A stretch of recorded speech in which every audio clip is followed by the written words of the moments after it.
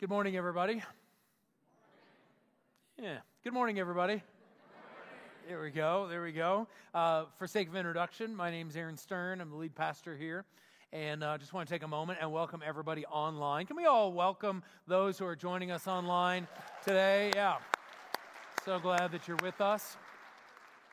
So I don't know if you've ever found yourself in the place where you're filling out an application for something or some sort of registration or something for whether it's a doctor's office or applying to be a part of some sort of group. And of course, there's the basic informational questions, name and address and email and phone number and birth date and all those things which are normal. But then sometimes you get to those questions where you're like, that's an interesting question.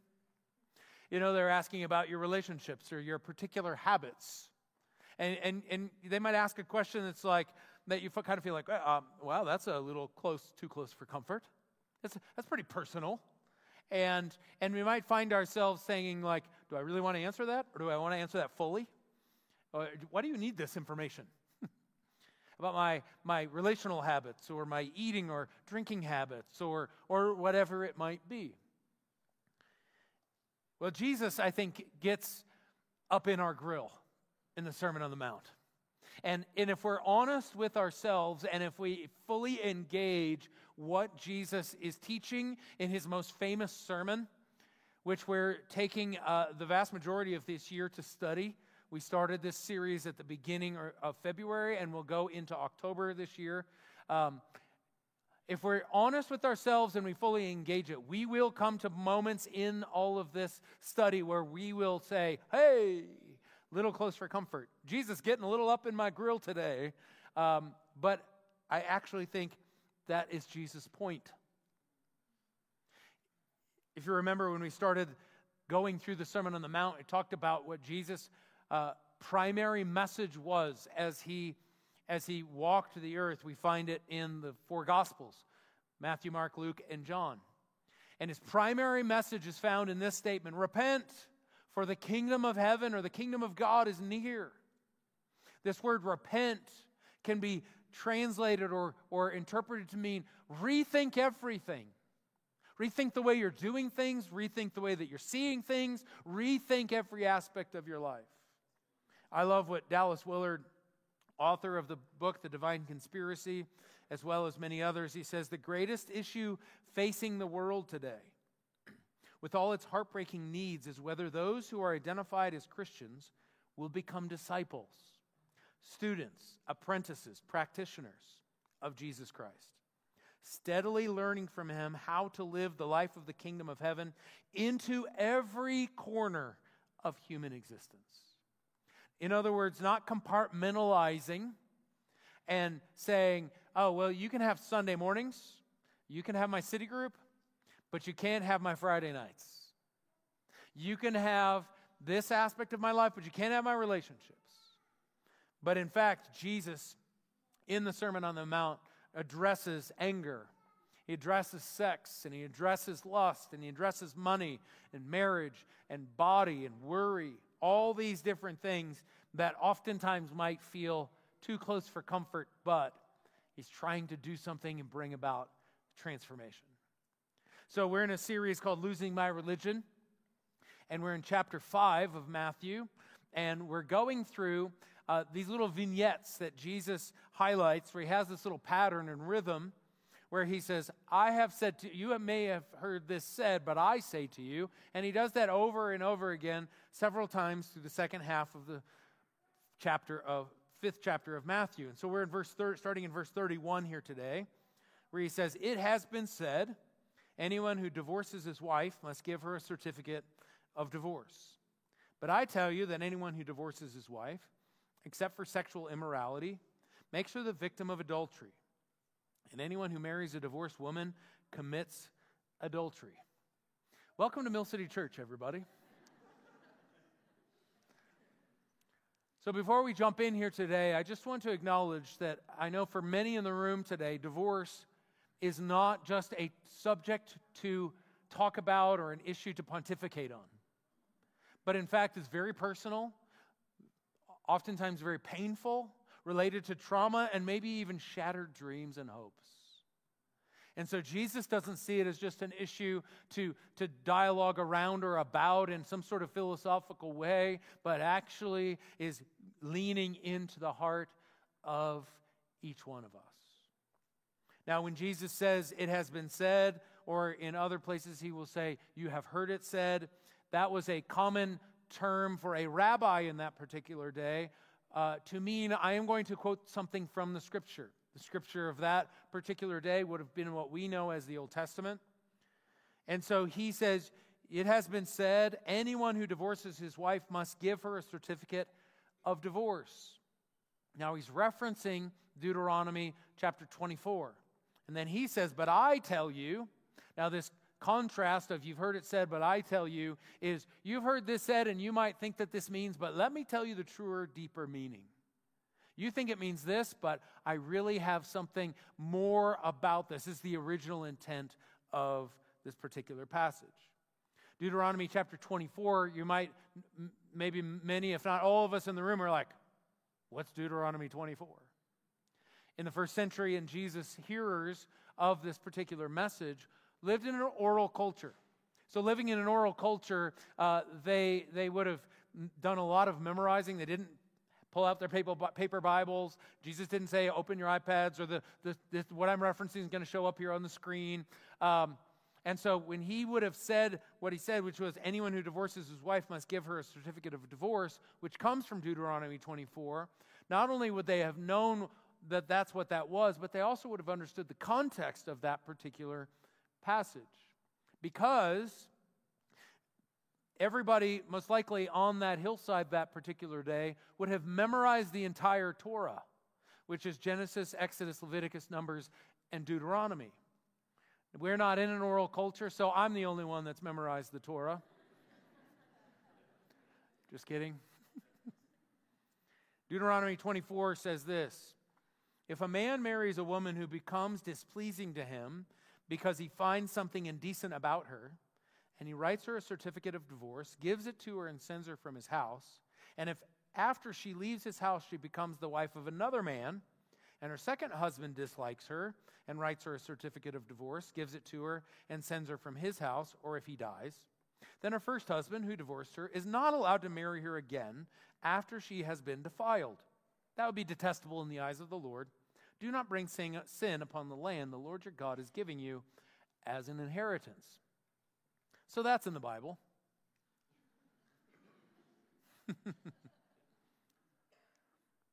This particular passage, Deuteronomy 24, was given as a way to protect women, because they were needed to be given a certificate of divorce because men were deserting their wives and thus leaving women in that particular day and age with no legal rights, and oftentimes would be discarded by society, find themselves in poverty, like living on the streets type of poverty, and have no sense of a future.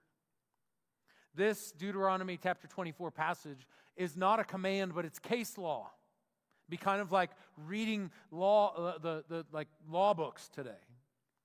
It's not God making a statement about whether or not divorce is okay or God's heart towards divorce. It's about mitigating in this ancient culture the devastating effects of divorce on a woman. So that's what was happening in Deuteronomy 24 a couple of thousand years prior to when Jesus is teaching on this hillside outside near the Sea of Galilee. But in the first century, as Jesus is teaching, there was a raging debate going on over an aspect of Deuteronomy 24, specifically the phrase, "if he," the husband, "finds something indecent about her." And the question was, what does that mean? And there was two schools of thought. The first school of thought was from the school of Hillel. Hillel was a rabbi, and so Rabbi Hillel and those that believed in what he was saying that meant, his interpretation was that it was for any reason. If she burnt the toast, if she had bad breath, if she Even some rabbis would take it even a little bit further and say if the husband found someone else to be more attractive. And so, essentially, the school of Hillel was advocating for an easy divorce culture. Easy to divorce, easy just to throw it away, any particular reason, if it's a whim or if it's something significant. The other school of thought was the school of Shammai, also a rabbi, and he believed that what in the interpretation of Deuteronomy chapter 24 was about moral reasons only. Meaning something such as something as significant as adultery, but also what they would have called in the first century indecency, which would have looked like a woman having her hair down, or showing off her arms, because elbows are so stimulating, or a slit in a skirt. See, Jesus in these couple of verses is not giving an in-depth teaching on divorce and remarriage. Jesus is actually weighing in on this raging debate and saying he is rejecting an easy divorce culture. As followers of Jesus in our day, we need to reject an easy divorce culture. We live in an easy divorce culture. Well, if you want to, you don't even have to give a reason. But in so doing, in his rejection of an easy divorce culture, what Jesus is saying is he's communicating the importance of covenant marriage and giving women more dignity. Because even in his first century context, women were seen as property, and men could divorce their wives and then go marry another woman, and there was no issue. A woman marries another man, and there was all these other issues that were at play. What Jesus was doing was causing women to be seen in the same way as men, which in his particular first century day was revolutionary. Absolutely elevating someone who is marginalized. And you might be asking the question, but what about if you're deserted? Is that okay for divorce? And what about abuse? And what if it's physical? Or what if it's verbal? Or what if it's emotional? What about abandonment? What about literal abandonment? Or maybe there's like emotional abandonment. What about all the distinctions on all of that? Those are good questions. But it's not what Jesus is addressing here. There are other passages where it both in the Gospels as well as in some of Paul's letters that go into that in a little more depth. But that's not the subject that we're diving into here today as we're faithful to the text of the Sermon on the Mount. Now, to get into that subject I think is valuable, and I want to recommend a book for anybody who's really interested. The best book on the particular subject that I would recommend is called Divorce and Remarriage in the Church by David Instone Brewer out of Oxford. It's about 200 pages, pretty accessible, but goes into it in much more depth. The series that we're in, Losing My Religion, talking through each one of these vignettes, the point that Jesus is trying to make is that you can have something on the outside look good, but have absolute rot and death going on the inside. You cannot murder somebody else, but have your heart infested by contempt. You cannot be having an adulterous relationship with somebody, but you can have lust just eating away at your soul. And in the same way, Jesus is saying you cannot be divorced, but you can have a dead marriage. He's saying you can somehow adhere to this law or to that law and still have something that's totally going wrong on the inside and in your heart. And so in this particular passage, the goal is not for us to get caught up in cause and exceptions. Jesus isn't doing that. And it was actually the Pharisees who were all into figuring out when is this and what is this, and it's okay, and we got to make sure that it's exactly perfectly clear, and you can't do this, and don't push these buttons on the Sabbath, and don't do this with this, and don't do that. That's exactly how we get caught up into a religious mindset. And Jesus isn't doing that here. Instead, he's not advocating for us to spend all of our energy and time trying to find the exceptions, but instead to engage with the intentions that God has for marriage. And God's intentions for marriage has to do with how we approach the relationship. And so I want to differentiate between two different types of relationships, and that's a contract relationship and a covenant relationship. A contract relationship, we can easily think of a business relationship, two individuals, each pursuing their own interest, coming together to make an exchange for mutual benefit. Now, we certainly can understand that if you're buying a car, if you're entering into a business deal, you do this, I do this, and we work that out. We don't think that way when we enter into a marriage relationship, but that's oftentimes the way that it gets treated. Well, if you keep me happy and I keep you happy, then we're fine. If that goes away, then this contract starts to become null and void.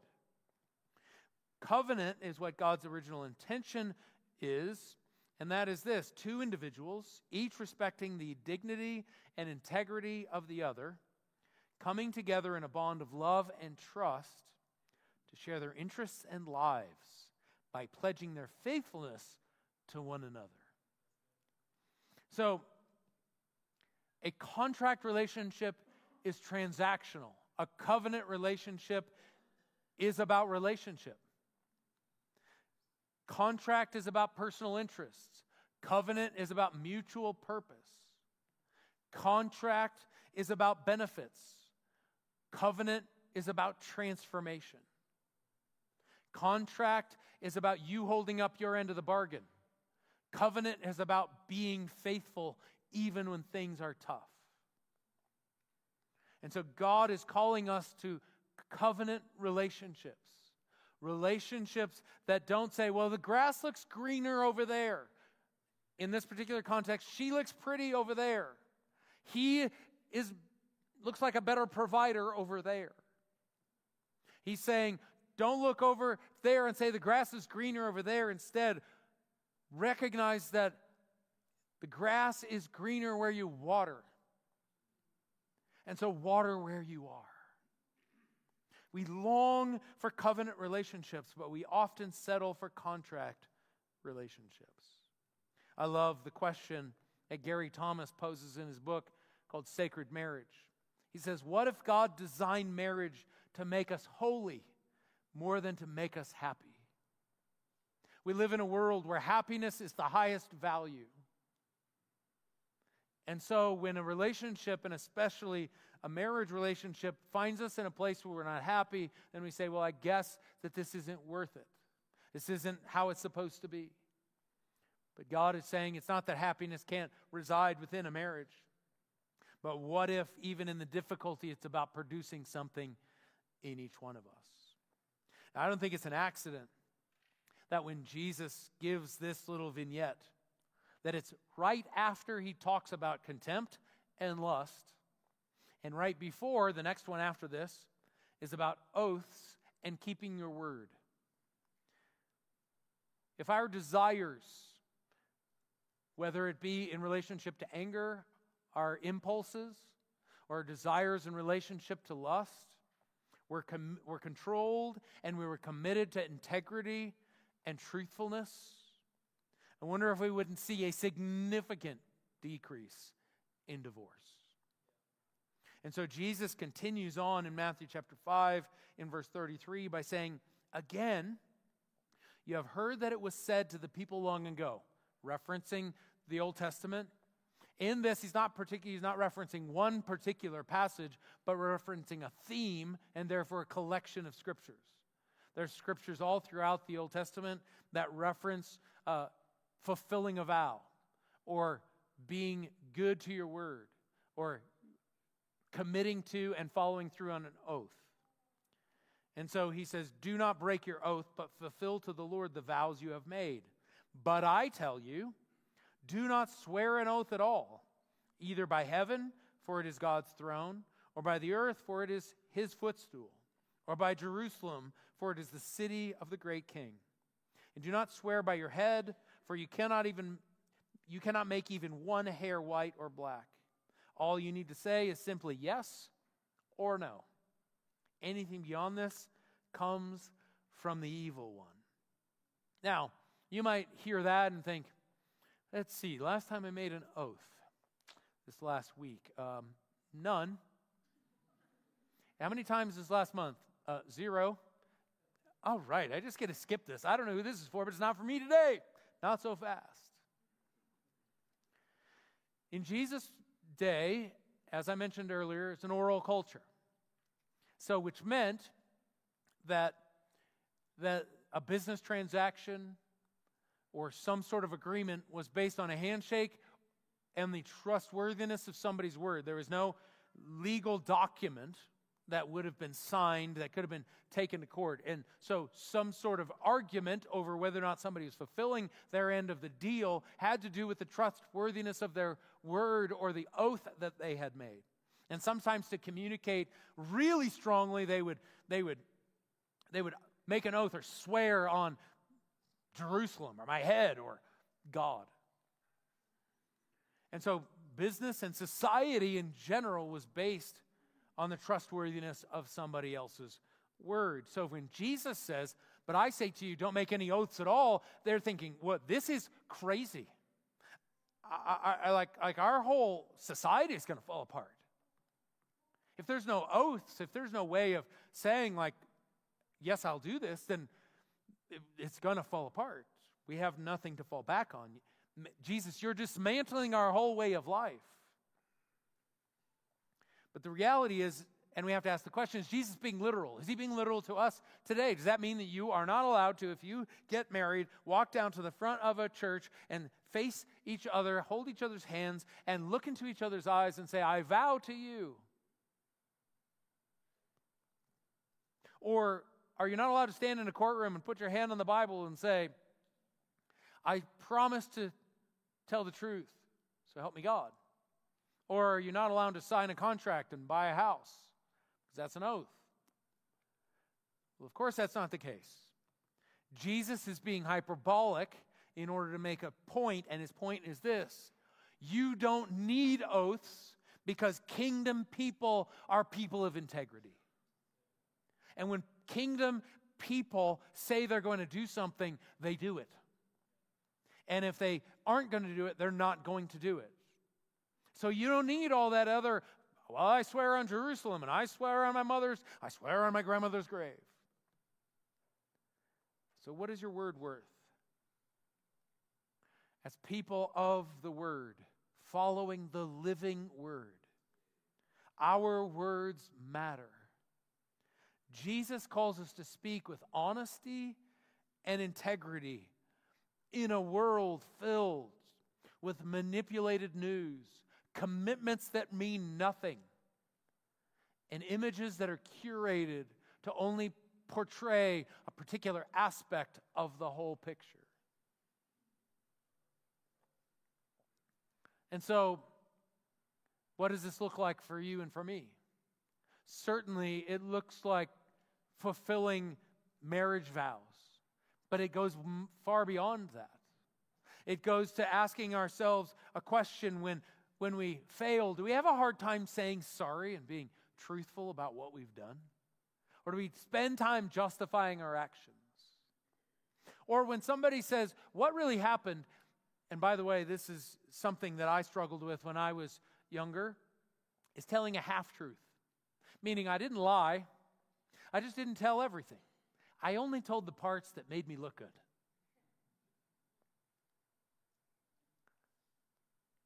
So in a world of dishonesty, followers of Jesus are to be people of truth. Not just knowing and saying the truth, but living it. And living out the reality of what it looks like for Jesus to be king and us to live in the kingdom of God. Now that's a bit radical in our day and age. David Brooks, author and New York Times columnist, wrote an article called The Age of Bailing. And he says this, bailing, not baling hay, by the way, just in case you're wondering, bailing out, like I'll bail on that commitment. Bailing is one of the defining acts of the current moment because it stands at the nexus of so many larger trends. The ambiguity of modern social relationships, the fraying of commitments, and the ethic of flexibility ushered in by smartphone apps. So it looks like keeping my options open. I know that I committed to this city group, but, Tuesday nights, what if something else more exciting comes up? So I'll just keep my options open, even though I kind of said I was going to, be there. I know that I said that I was going to do this, but somebody just invited me to a concert and gave me free tickets. So, and we know more of these things because communication is so quick, and we can see what other people are doing, and we have this fear of missing out. Can we just say something together? I know for some of you this might make you sweat a bit, but let's say commitment together with some gusto like we really believe it. Okay, can we do that? Ready? On 3, commitment. 1, 2, 3. Commitment. Oh yeah, that was good. Some of you are like, did he say it? Did he say it?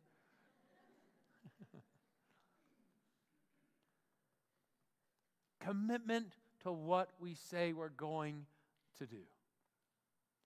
In this passage, Jesus also kind of talks about all the different things that we might swear by.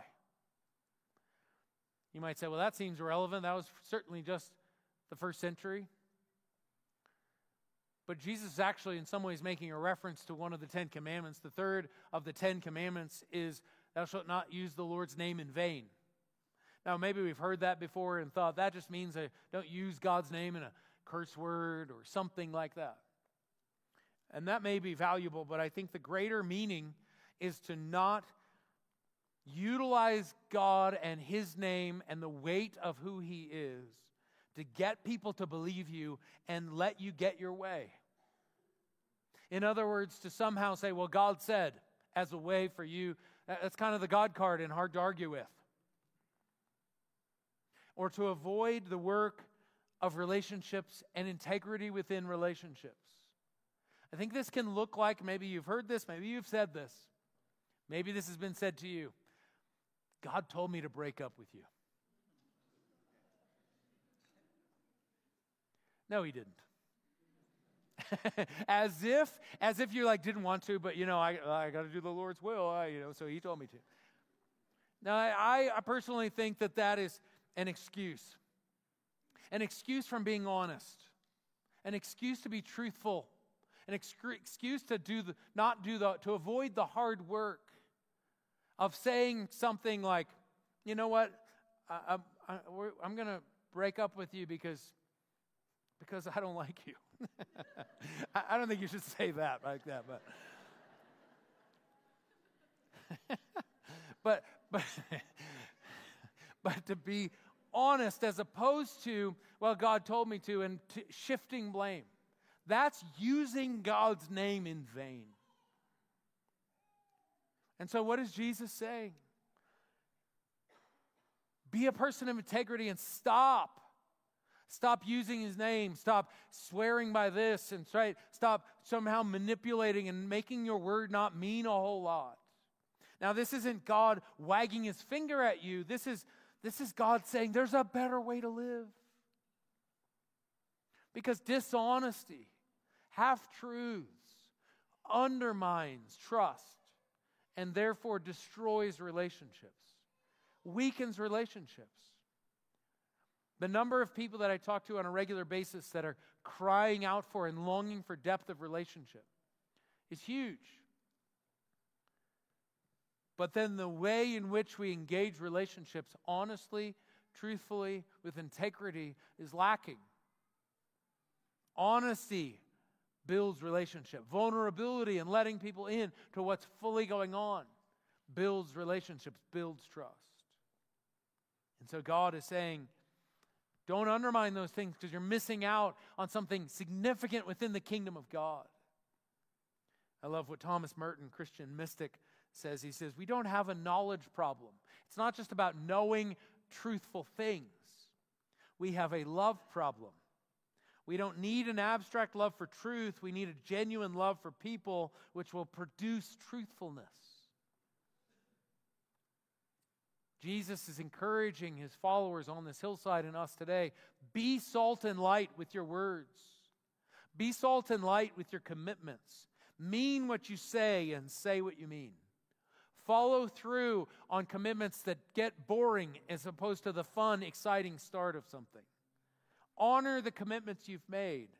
Don't walk away when it gets tough. Be reliable. Be consistent. Be consistent in a city groups. Be consistent in a serve team. Be consistent in your support and service of someone else. Be consistent. Show up, and show up on time with a smile on your face. I think that in an age of bailing, commitment is so punk rock.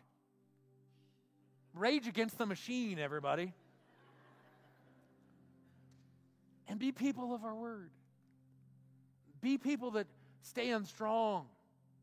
Be people that say, I'm going to follow through on what I say.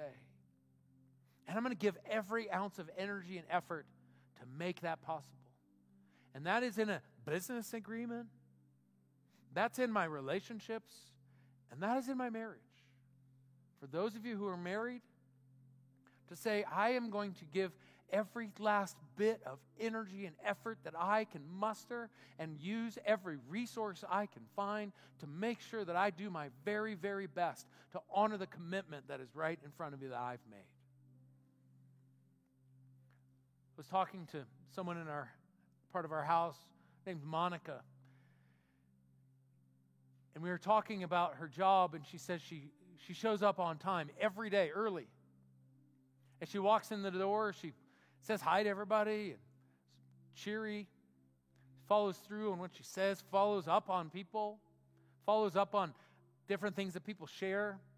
And I said, and what do people think about you? What does that mean? Small, little things. She said, people think I'm weird, and my boss thinks I'm amazing. She just recently got a promotion, a significant promotion. I think it was because she showed up on time, did what she said.